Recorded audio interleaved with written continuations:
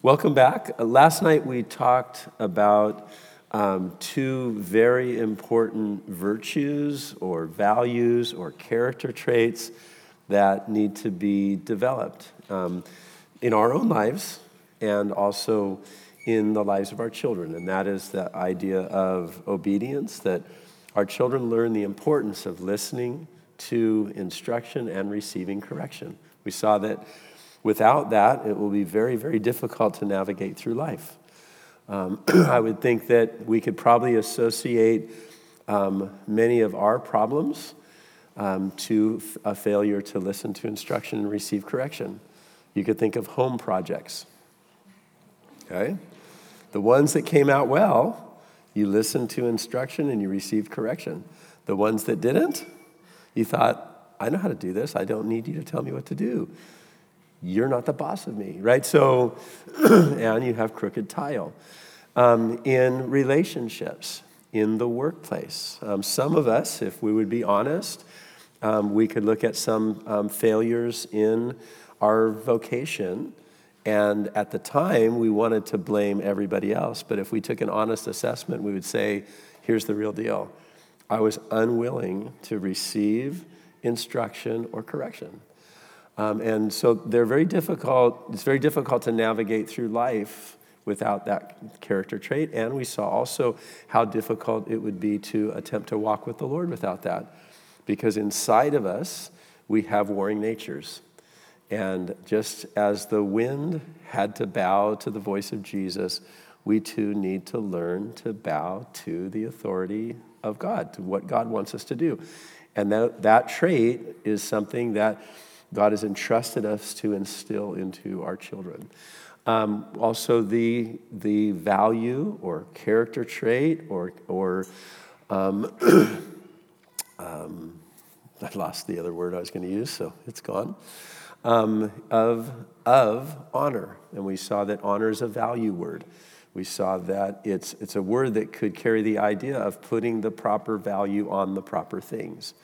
We saw that Israel had a history of failure in relationship with the Lord for failing to properly honor God, giving God the right place in their lives. And so in our own lives, we need to learn how to put the proper price tag on the proper things, and we instill that in our children, especially the fact that we're not unique in the sense that we are attempting to follow Jesus and raise children that would follow Jesus in a culture with different values than that. Okay, that's not unique. That's been the history of the church. The church was birthed in a pagan, hostile environment where when a person accepted Christ, the kingdom of God affected them, and then the kingdom of God began to impact their home and life and community, but it was with a backdrop of a value system that was opposed to that. So we're not unique in attempting to do that, but we have become more and more aware in recent years of just how opposed the culture that we live in is to the value systems of God's word and God's kingdom. And so we're having to learn how to put the proper value on things, and that's something that's important to instill in the life of our children as well. So that was kind of recap of last night. So you think to yourself, I could have saved myself an hour last night and showed up for the 5-minute recap. So today we're going to talk a little bit about the idea of setting and meeting goals in your parenting. Okay, so setting and meeting goals. The message title is just, what are you aiming at? So what are you aiming at? Several years ago, we'd taken a small mission team to West Africa. We were in Ghana, and we found out as we were there that when we were traveling from the location that we had just finished doing ministry to the next location, that in that area, there was a small animal preserve, and that we could go on a safari. Now, pause. Do not think of the safari that you want to go on, okay? So this is not the Serengeti. This is more like a preserve in sort of the jungle of Ghana. So We pull up, and the guide gets in the passenger seat of the vehicle. And when he sits down, he brings his rifle in with him. And the rifle, when he sits down, points right back at the head of the person in the second row. And so I reached over and grabbed his rifle and said, hey, why don't we not do this? And shoved his rifle out the window. Does that make sense? So he sits down and the rifle is pointing right at somebody's face.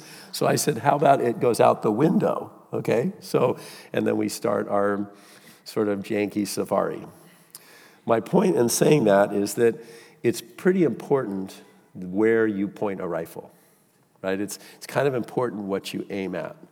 When I was a child, I convinced my parents to allow me to have a BB gun. What do you think the first rule was when I got a BB gun? Don't aim it at your brothers. Guess what we did? So it's important. And in the same way, in parenting, it's important what you're aiming at. It's been said in athletics, in basketball, that you miss 100% of the shots you don't take. Right? Does that make sense? Okay? That the ball will never go in the basket if you don't aim at the basket and take a shot. And so it's important, I think, as it relates to parenting, that we say, well, what is it? What's our goal? We talked last night about parenting is not simply carrying our children safely from childhood to adulthood, meeting their needs and felt needs along the way, but that we actually there's more to parenting than that we're preparing them for life and adulthood. So we want to have a goal. We want to have something that we're reaching toward. So let's take a moment, let's pray, and then we'll talk about this. Father, we're thankful that while we may or may not have had a good model in our childhood, we may or may not have good models in our peer groups, we thank you that we do have the model of how you raise us, the way you invest in us, the goals and purposes you have for us. And so, Lord, we're asking that you would help us to understand better this role of parenting and then equip us better to accomplish that role. In Jesus' name, amen. All right, I want to share with you 3 common problems with parenting. I think one problem would be failing to set a goal. Just kind of, this thing's thrown at us and we're just chasing the ball downhill. And parenting can feel like that, right? Especially you have one child, then you have this moment of weakness, and you think it's an idea to have a second child. And then, because you're already overwhelmed with that, you can't think straight, and you decide to have more than that, and you're outnumbered, and it can feel like that this life's just happening to you, and I'm just basically spending every day reacting. And it's just chasing this thing downhill. And so one of our failures can be just failing to set a goal. What is it that we're aiming at? Another failure can be failing to set the right goal. We have the wrong goal. What we're aiming at, what our objective is not really what I would say an objective that's developed out of establishing kingdom values or a biblical worldview, or this is the plan of God. And then thirdly, I'd say we can say, no, I want to set a goal and I'm going to set the right goal. But a third common failure is failing to take the necessary steps to reach that goal. So we can say, this is what my goal is for my children. But then we look and it's like, well, am I actually taking the steps that are going to lead towards accomplishing that goal? Christy and I have had the privilege of doing a lot of traveling over the years. And when we're traveling, we have really a very simple goal. We want to arrive safely at our location.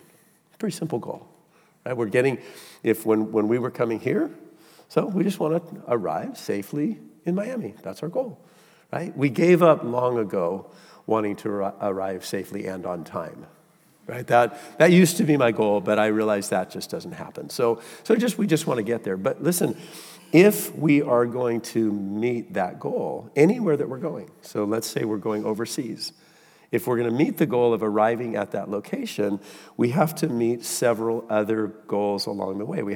There's manageable steps that we need to take. We need to purchase tickets. We need to perhaps acquire visas. We need to show up at the airport on time. We need to make our connections. We need to endure whatever travel is associated with that, whether it's an easy ride or a difficult ride.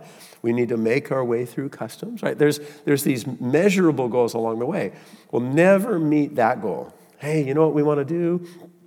We have friends who live in Ramallah in the West Bank, and one of their children is getting married in May, and we want to go to the wedding. So if that happens, we actually going to have to buy tickets. We're going to actually have to make the travel. Does that make sense? It's not a difficult concept. If we're going to reach the goal, there's all these steps along the way to get to the goal, or else May 13th passes and we never went to Ramallah.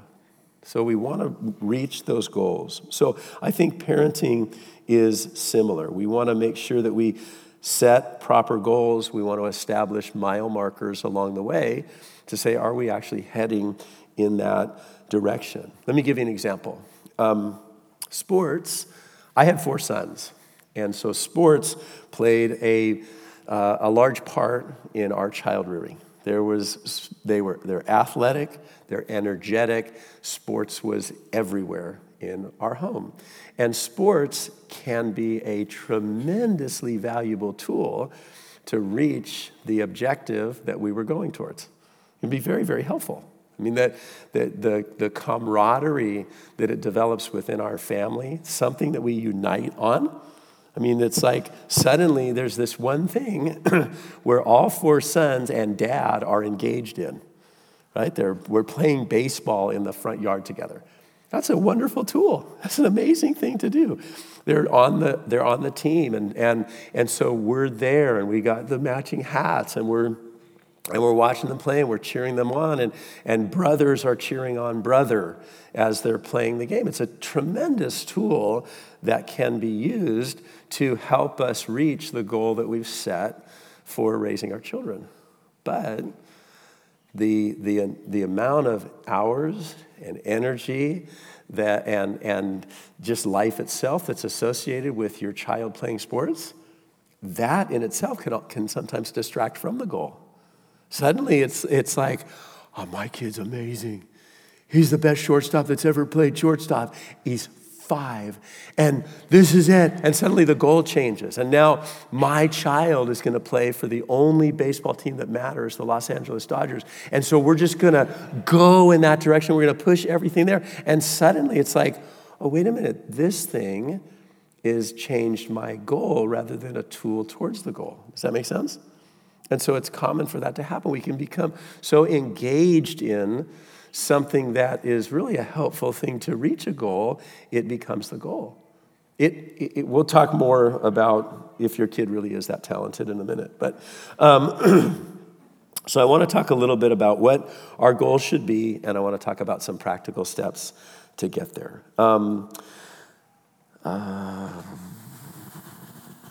It's important, I think, also to recognize that the world's value system is different than the Bible's value system. And the world is not have at its driving force the desire to please God. So if that's news to you.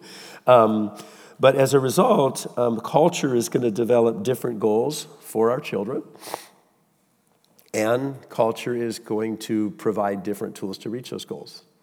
So if I just left to South Florida, and what the values are, what's important in South Florida, then that goal is going to be different.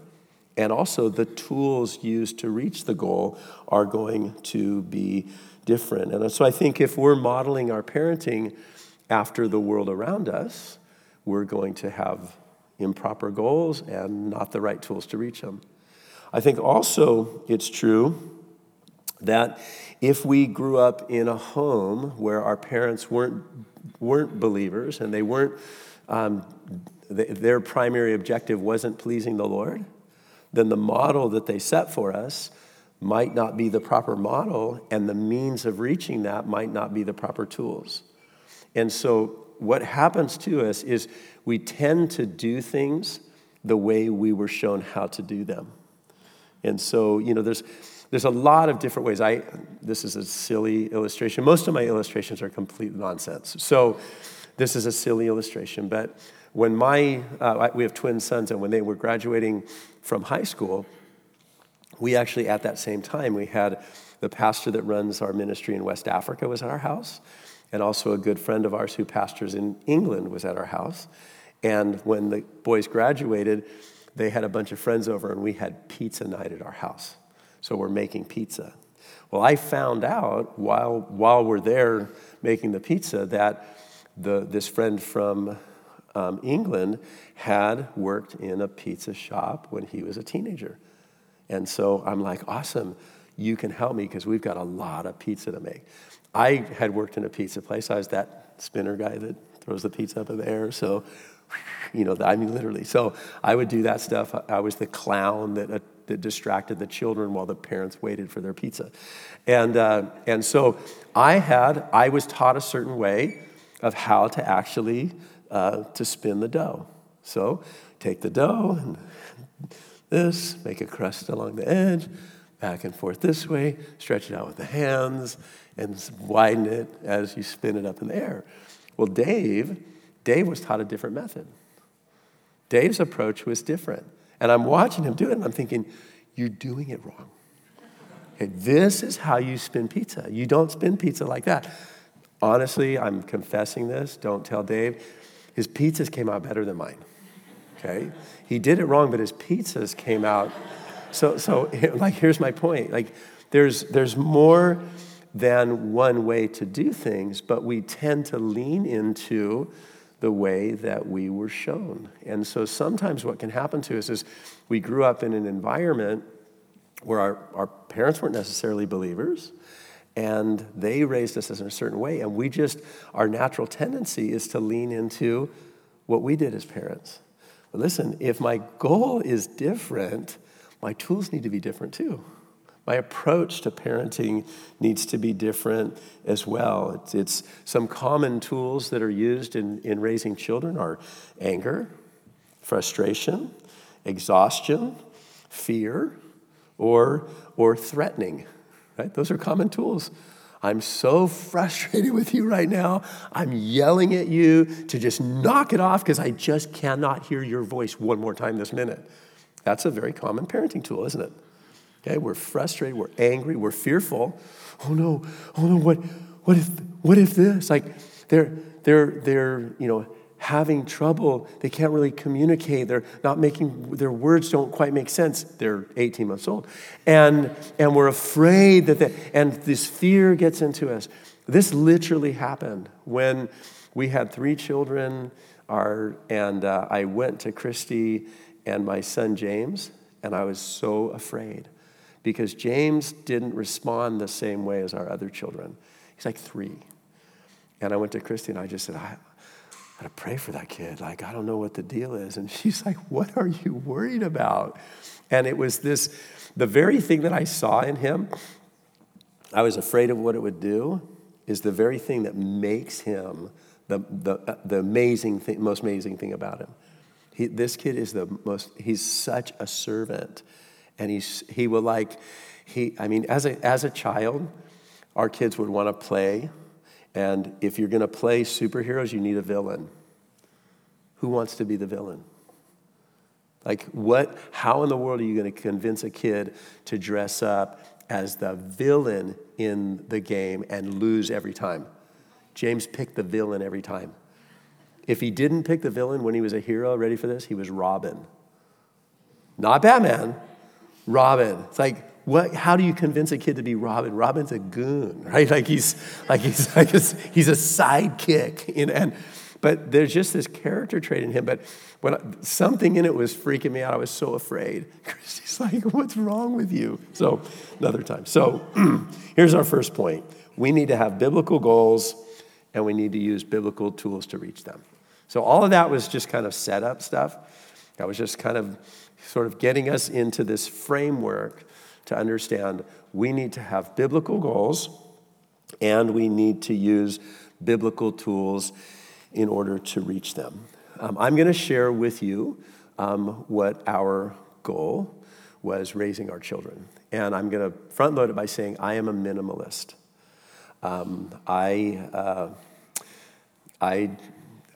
That's another way of saying I don't prepare. But so here was our goal. Our goal was we wanted to raise children to become adults that love Jesus and like us. Okay? We wanted to raise children to become adults who would love Jesus and like us. Now, if the like us kind of tends up, a little red flag in you, like, Jim, you're not supposed to be your children's friends. You're supposed to be their parent. That side is covered in the love Jesus part.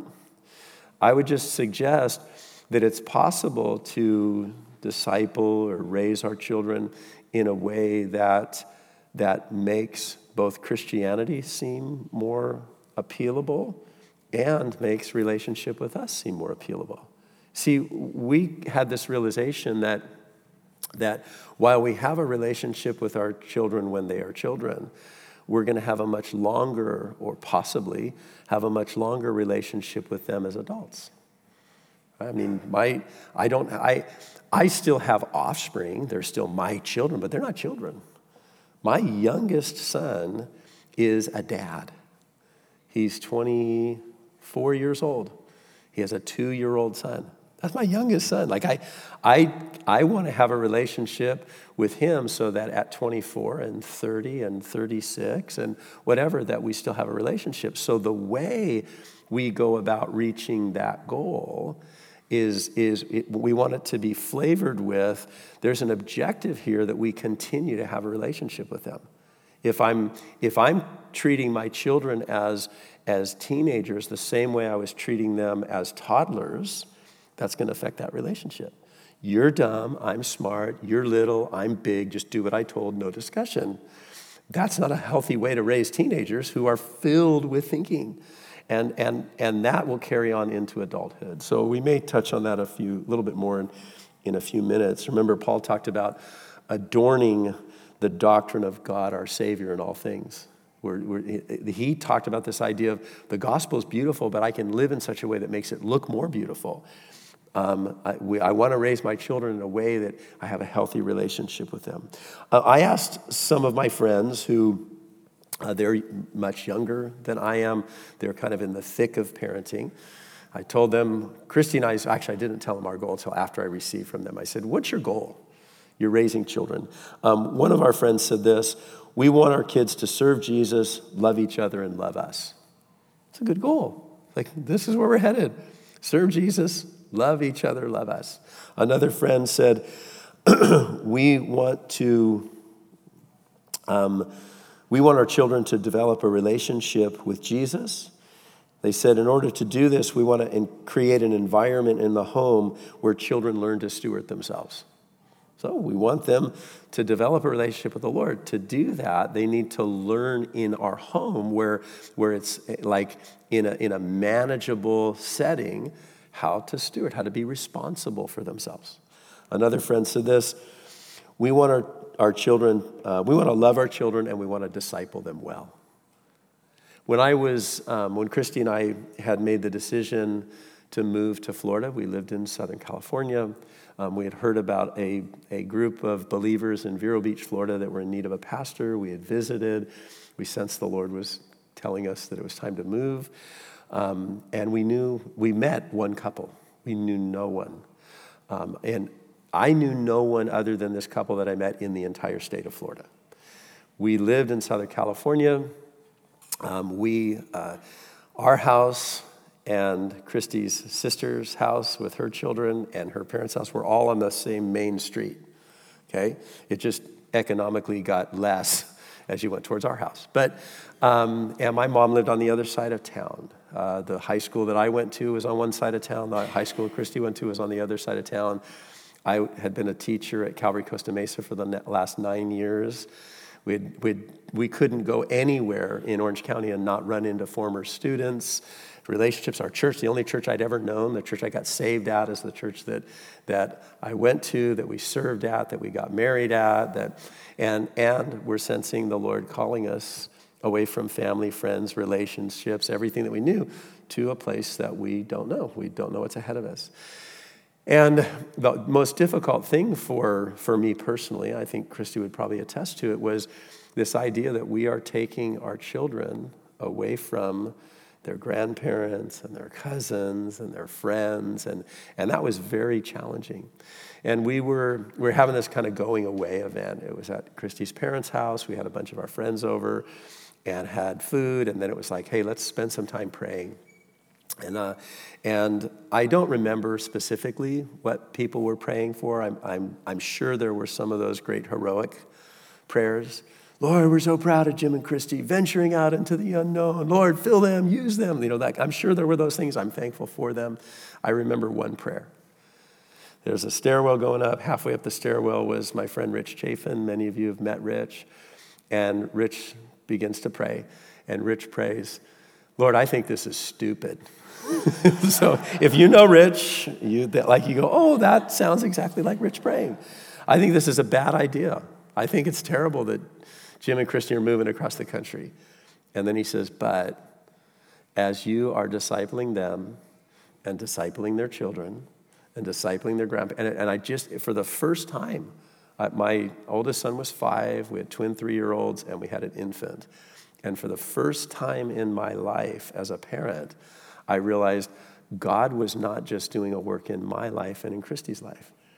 That this process of what we're doing in life is also affecting, it's discipling our children. They're learning what it means to grow in and follow after Jesus. And that was one of the most freeing experiences for me as a parent. It helped me realize what my objective is. This is not just about me and I'm doing the right thing as a dad. It's like, Lord, you're doing something in the life of my kids. So what our goal, I'm gonna sort of take all those things and I'm going to formulate what I think would be a healthy, good goal or objective for parents to aim at. And that is this.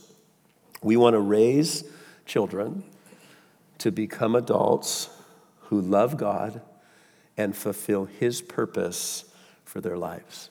Let me say that again. Our objective, our goal, we want to raise children to become adults who love God and fulfill His purpose for their lives. We recognize that the Bible teaches that God has a plan for our lives. It's one of the beautiful aspects of following Jesus is that we could say God knows what He's doing.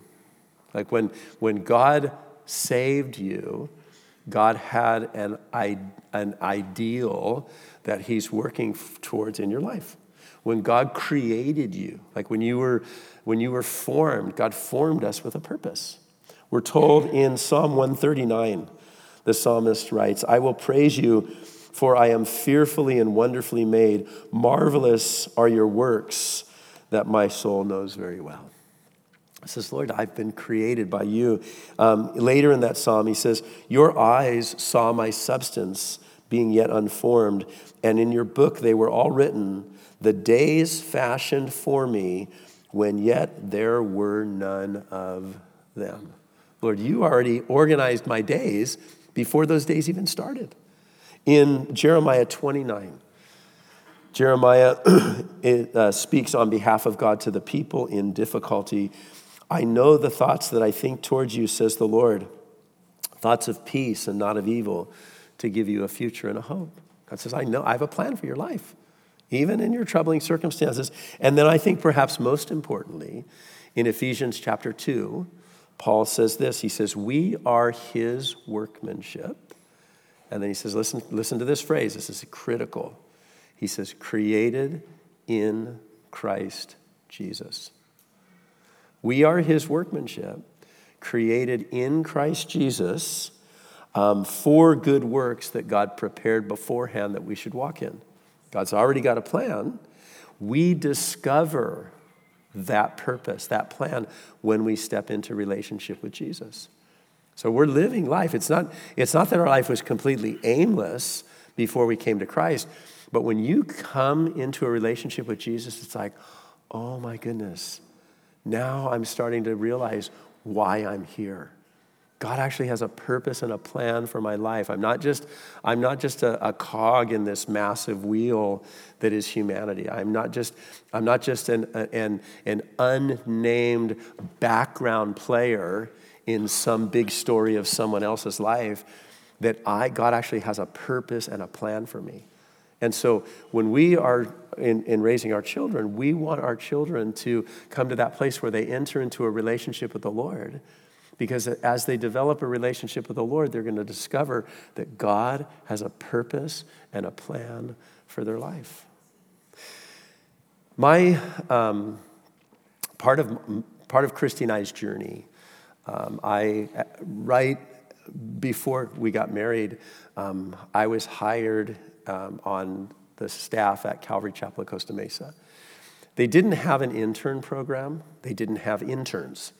But essentially, I got hired as an intern. So I got hired to assist the youth pastor. The youth group at the church was like a church in itself. Hundreds of people.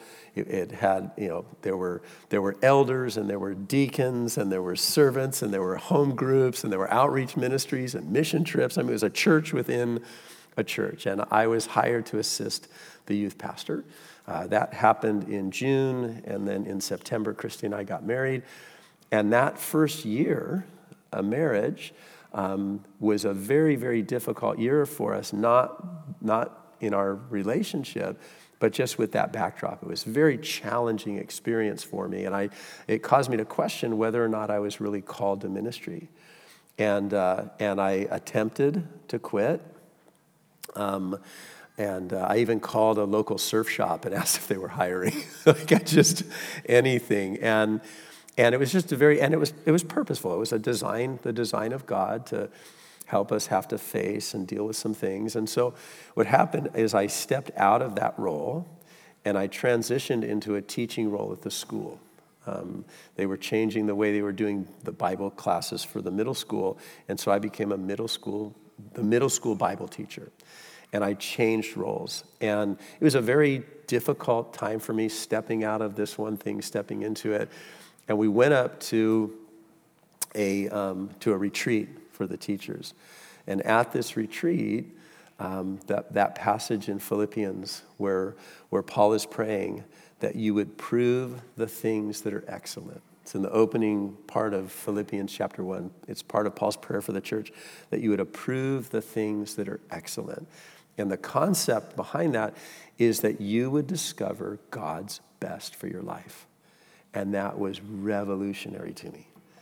It was like, oh my goodness, God has a plan for my life.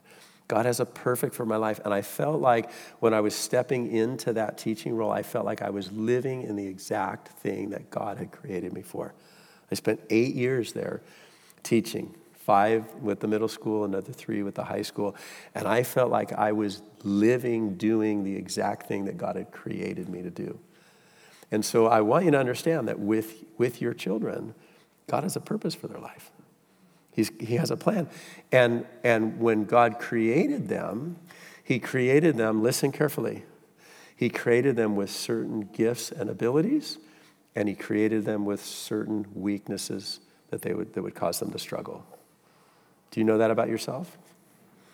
Do you know that God has created you with certain limitations? I have limitations, and the longer I live, the more aware of my limitations I am. They're the things that make life challenging for me. They're the things that I wrestle with. I'm not talking about sinful things. That's a different subject. I'm talking about sheer weaknesses, things that I'm just not good at. So, anybody here really detail-oriented? You're not bragging, you're just detail-oriented. I'm not. Okay, I'm the opposite of detail-oriented. So, this is what I've discovered with myself. I've discovered if I'm trying to accomplish something and I do it quickly, I do a bad job. because I'm not detail-oriented. I've discovered if I slow down and focus and try really hard, I do a really bad job slowly. Okay? That's what I've discovered about myself. It's so frustrating. Like I have a son in Pompano, and he called me. He said, "Hey, we want to bust out this closet in our bedroom. We want to expand the size of the closet, and then we want to do this whole built-in in the closet." And I said, "Awesome, I'll come help you." And so I brought somebody that knows what they're doing. And so we went down, and we did it. We opened it up. We reframed some of it. We put drywall in, and then we started. And Nick's he's the project manager. So if he tells me to drill this hole or screw this screw or cut this size, I can do all that. And so we build this whole thing out. Well, now we're left with, we've done the drywall. We're going to have to mud that drywall and clean it up. So I do the first coat of mud on it. And then, we live a couple hours away. I have a schedule. So I said, "Hey, I can come back down in 2 weeks and I can mud that. But let me tell you how it's going to go. Okay, it's going to take me one night and the next day, then we're going to paint it, and then we're going to go in with spackle and fill all the holes. Or you can spend $150 and have a guy come do it once right in 20 minutes, right? Do you understand? Like I do the drywall like this, and I'm like, how come mine doesn't look like yours? And if I slow down and do the drywall like this, how come mine doesn't look like yours? That's a struggle inside it. And honestly, I'm not talking about just, well, Jim, I cannot do it. Some of you may be artistic, and you do so. It's like, I can't do that. Listen, you draw that, I draw that, it doesn't look the same. My guy looks like your guy beat my guy up. It doesn't look the same. And so, again, I tell you, all my illustrations are silly and ridiculous, but they're exposing just this fact that in me, there are certain things that I am not gifted towards. My children, there are things that they're not gifted towards.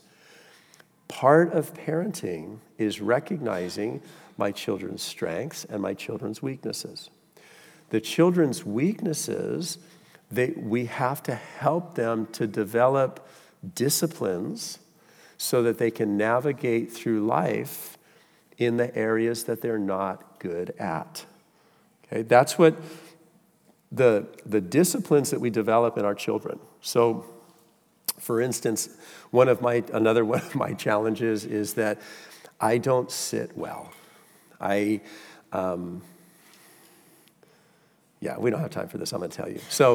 So, my wife and I were at a marriage retreat just a few weeks ago sharing, and they did this corny game.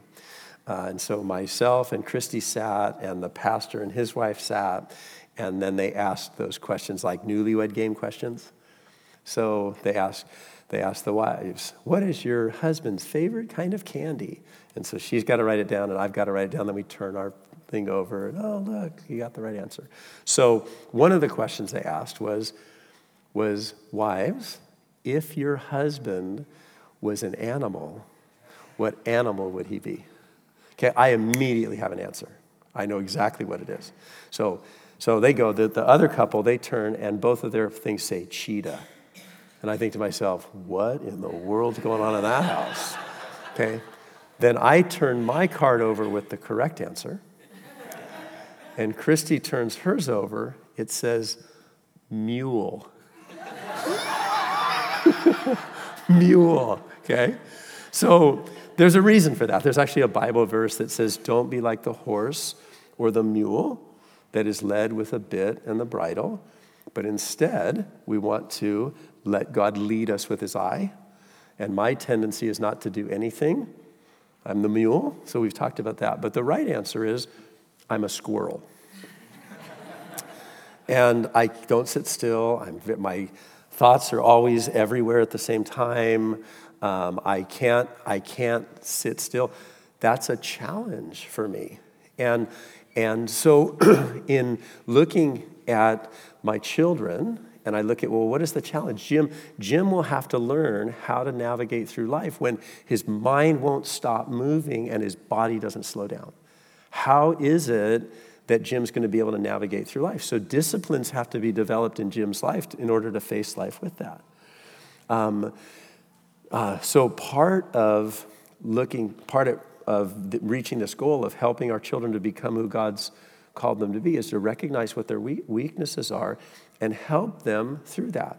So you have a child who just is not scholastic, and school is a challenge for them. And you have another child who just like breezes through it, and you've got a child that struggles through it. Well, you don't just go, well, I guess school's just not their thing.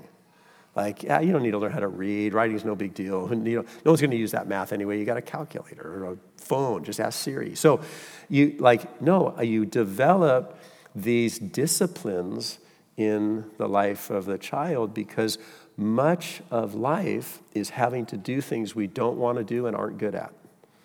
This week, as an adult, there are a host of things that you had to do that you are not good at and you don't want to do. But if you don't do those things, life is going to unravel on you. And so you have developed disciplines in your life in order to be able to address the things. So with our children, it's like, well, they're not good at this. I still need to help develop these disciplines in them because life's going to be filled with things they're going to have to face that they're not good at. But the other side is, what are they gifted at? And you start to notice the giftings that are in your child. And you want to pour gas on that fire. You want to pour into that. Because likely the call of God on their life is going to be more associated with what their giftings are than what their challenges are. It's like you start to see this. And so that as we do that and we fuel into it, our children, we have 4 sons. They're brilliant. They're very intelligent young men, but they were not scholastic. School was a battle always. It was constantly a battle. There was never that time where they're going, oh my gosh, I'm so excited. I get to write a paper on this. Okay, it was a battle to get them to do it. But as we were doing it, we're realizing it's not because they aren't intelligent. It's because they're relatively disinterested in all of these things. So what are they interested in? And so if we can fuel that or direct them towards what they're interested in, we saw that their intelligence would blossom in that. My son, Nate, was not studious.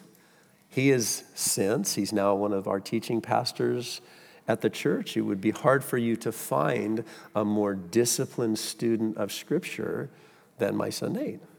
When it started to be like, oh, this is where his interest goes, all of that pours into it. Now, that doesn't mean, hey, you don't have to read your history book and you can skip your math assignment.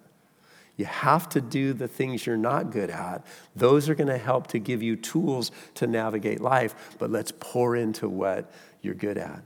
God has a purpose for your children. He has a plan, and you're helping them to grow and step into that. Now, this plan that God has for the life of our children is associated with their personal growth, their church involvement, and the Great Commission. How do we know that? Because those things matter to God. They're true for all of us. So I know that if I'm going to help my children to love God and to discover God's purpose for their life, I'm going to have to focus on developing their spiritual life. And I'm going to have to recognize that I'm moving towards something. We had a phrase in our home. This phrase came later as our kids kind of reached adolescence, and we would use the phrase adult relationship with God. An adult relationship with God. We're moving towards that. We have an expectation that we want our children at some point to reach that point where they say that my parents have taught me this, but I'm embracing this, and I have my own relationship with God that I'm investing in. But we also recognized in order to get there, they would have age-appropriate relationship with God. Age-appropriate relationship with God. There's a relationship with God that's appropriate for a 1-year-old. There's a relationship with God that's appropriate for a 6-year-old. There's a relationship with God appropriate for a 9-year-old. Does that make sense? Let me try to illustrate again with a ridiculous illustration.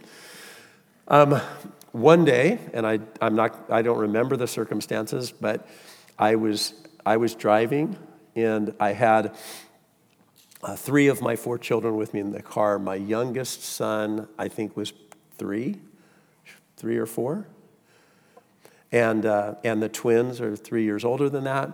So I've got, let's say, a 3-year-old and 2 6-year-olds in the car. And I had to stop by the church, and I left them unattended in the car. Okay, so parenting fail 101.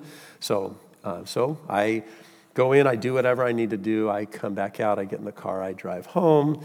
We have dinner, put the kids to bed. After the kids are in bed, Christy says to me, "Did the twins tell you what happened when you left them in the car alone?" And I went, "Oh no, I'm in so much trouble."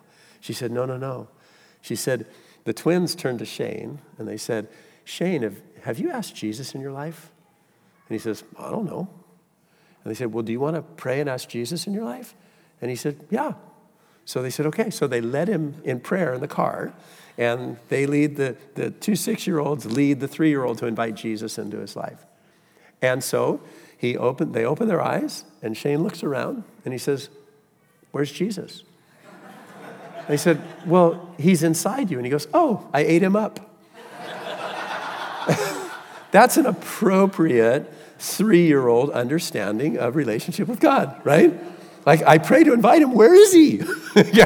He's inside. Well, the only way I know how to get stuff inside me is to swallow it. So I guess I just ate Jesus. Hey, that's appropriate. Now, listen, if that's his only understanding of Jesus, if that's the way he relates to Jesus at 6 and 12 and 16, something's wrong, correct? That's appropriate for 3. My dad, I didn't grow up with any religious upbringing, much less Christian upbringing. And after I got saved and I would try to witness with my family, I was talking to my dad, and I was telling my dad, trying to invite my dad into a relationship with the Lord. And my dad said this to me. He said, "When I was a child, my dog died. And some religious figure told me that my dog wasn't going to heaven. And I don't want to go to any place that my dog wouldn't be allowed to go to." And I think, at the time, I'm thinking, you're a 65-year-old man with a degree in psychology or a professor at a university, and you're still relating to God the way you misunderstood him when you were 5? Do you understand that? So it's important. Like, my children at this age have this understanding, but I want that to develop as they develop. I want them to have age-appropriate relationship with the Lord. What is appropriate for a child that's 6? What should I expect out of their relationship with the Lord? What should I expect out of it, and how do I fuel into that? So if I'm going to reach the goal of my children becoming who God wants them to be, I've got to invest in their spiritual life as they develop. What does that look like? Number 2, I think we also need to help our children understand the role that they play in the body of Christ. The church was not created by human beings. It was created by Jesus. It was birthed by Jesus. It was bought with his own blood. And it was something that God designed as the community in which the believers would develop and grow. And it's very important for us. Your relationship with God has been tremendously enhanced by your fitting into the role that you play in the body of Christ. It's important for our children to do the same.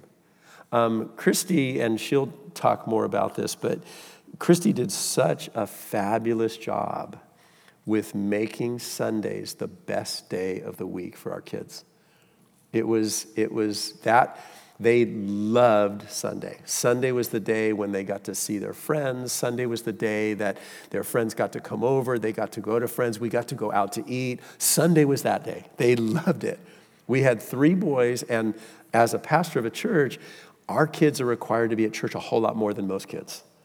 And they never complained. I can't think of a time where our kids ever resisted coming to church because we saw the value of it, and we created an environment in which made that seem more appealing. It wasn't, get up, we're going to church. No, you can't do that. It's like, heck yeah, Sunday's the day. It's the day we're with God's people. I'm the pastor. I'm exhausted after Sunday morning, and the kids all want to have 2 friends over. We have 4 sons. It's this madhouse at our house coming over, whatever, and they're destroying the house as children do, and it's like, this is all, like I mentioned last week about, we got hold of their playbook. Like, we got your playbook. This is all part of the program. You think you're running amok? You're actually right on step with our objective of you understanding how good it is to be part of the body of Christ. And so I think it's important we participate in that. Number 3, we also want to help them to navigate through the world, not as victims of the world, but as, I kind of sort of resist saying this, but not victims of the world, but victors in the world, because sometimes that can be misconstrued in Christianity. You're a victor, so God's got your skin, so whatever you want to do, he's going to give you strength to do, which is a complete misunderstanding of the concept. But the idea is that I want my children not to grow up afraid of the world. I want them to go out saying, God has called me to participate in being a light in the world. That's part of understanding what our role is in life. Now, there are things that we need to protect our children from. If there's a train track that goes right behind your house and no fence, you would be an irresponsible parent if you let your children play in the backyard unattended. You have to protect them from that. There are certain things. And there are more things now that are dangerous to our children than they were when we were children. Right? I mean, just a reality. When I was a kid, to see images that are inappropriate for any man, much less a developing young man, to see, I had to go find them. Now they find us. We have to figure out ways to keep them. Like, we have to figure out, how do I block that from getting into my home, instead of how do I just keep my child from going out and finding it? So there are realities of things that we bear the responsibility of protecting our children from. But we don't want our children to grow up afraid of the world. We want our kids to grow up. Listen to some of the things Jesus said in John 17. Father, I do not pray that you would take them out of the world, but you would keep them from the evil one. They are not of the world, just as I'm not of the world. Sanctify them by your truth. Your word is truth. As you sent me into the world, I have sent them into the world. And so if I'm going to reach the objective of my kids loving God and fulfilling their purpose, his purpose for their life, not only do I have to help them to recognize these are the things that you're not good at, so you need to develop disciplines to be able to do stuff that life's going to throw at you that those lack of giftings require. And not only do you discover what you're good at, and we want to fuel that so you can recognize God's call for your life, but you need to develop your relationship with the Lord. You need to mature in that as you mature. You need to find your place in the body of Christ, because God created this community for us to grow in. And you need to recognize there's a world out there that it has pitfalls. We need to be aware of them, but also God wants to use us to impact the world. I told you last night, we don't think of ourselves as the model, but the only story we have to tell is our own. Of our 4 sons, our twin sons, the first and fourth son are very similar. They're loud, they're energetic, they're talkative. The twins are much more subtle, they're more quiet. And when they had finished we had done different things with schooling. We had done homeschooling, we had done some Christian schooling, we'd done homeschooling again. And when they finished their freshman year of high school, they approached us and said, hey, was it freshman year? They said, we want to go to the local public school. And we were kind of worried because the school was going to not put them in the same class. And we thought, I'm just not sure how they're going to function socially. They're so quiet. Like, and we're actually having this conversation, like, are they going to be, I mean, they're 15 years old. Are they going to be okay, doing this and doing the parent thing? Well, these guys go into the school, and they just blossom. Because they aren't like their father and talk incessively, they actually listen when other people talk. It's this amazing thing. I'm trying to learn it. But and so they developed all these relationships, and not only did one of our sons become the junior, prince or whatever of the homecoming, and then the next year the other one became the king, the homecoming king. It's like, wait, you talk? And but in sort of a very conservative estimation, I would say they probably led 25 of their friends on the campus into relationship with Jesus. They were constantly bringing people to church and bringing people to the Lord. And it was just like discovering who it is that they were. So I think I've gone long enough. So I'm gonna end just with this. If our goal is to raise children to love God and fulfill his purpose for their life, there are certain things we need to do to reach that goal. If we want to become a doctor, there's steps that we need to take to become a doctor. If we want to become a barber, there's steps you need to become a barber. If you want to be an Olympian, right? There's steps you need to take. I had a friend who from middle school, actually from 6th grade, started talking about how he wanted to be a doctor. 6th grade, 7th grade, 8th grade, all through high school, talked about wanting to be a doctor. Never took a single step towards becoming a doctor. He took many steps towards becoming a criminal, but no steps towards becoming a doctor. So it can be, well, that's my goal, but never take those steps. We need to, if that's the goal, what are the steps that we're taking? And in the passage that we looked at last night in Deuteronomy chapter 6, we saw last night that we lead them, we don't send them, right? We have to embrace these things ourselves. Do you have the appropriate relationship with the Lord as a parent? Are you investing in that relationship with the Lord? Have you found your part in the body of Christ? Do you see yourself as a light that is to impact the world? Are you being that witness within the world?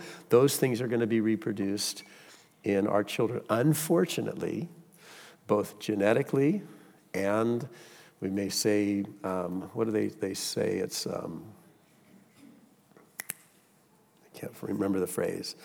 But, we are both a product of our DNA, and we're a product of the environment that we live in. Both of those things are true, right? That's a reality. If you don't think that, just move to a different culture for a while. Some of you that have moved here from another culture, you realize America's really messed up.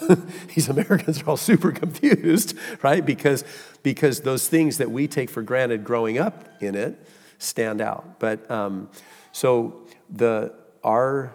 we are a product of our DNA, and we're a product of our environment. And we have to be able to say, no. I want to be a product of what the Word of God has to say. In that passage in Deuteronomy chapter 6, there are very specific steps on how to do this. He says, teach these things to your children. When you rise up, when you lie down, when you walk along the way. He says, write them on the doorpost of your house and on your gates.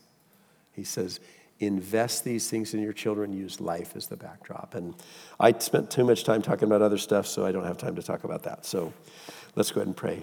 Father, thank you for your word. Thank you for each parent here. Thank you for each child that they represent. Lord, in some cases, even the children that have yet to be, that are represented here. And Lord, we know that in many ways we're overwhelmed with parenting. We know that it's challenging to us. But we know, Lord, that you are for us and you are for our children. Lord, you have a plan for them and a plan for us in raising them. And so we're just asking for an extra measure of your grace as we do that. In Jesus' name, Amen.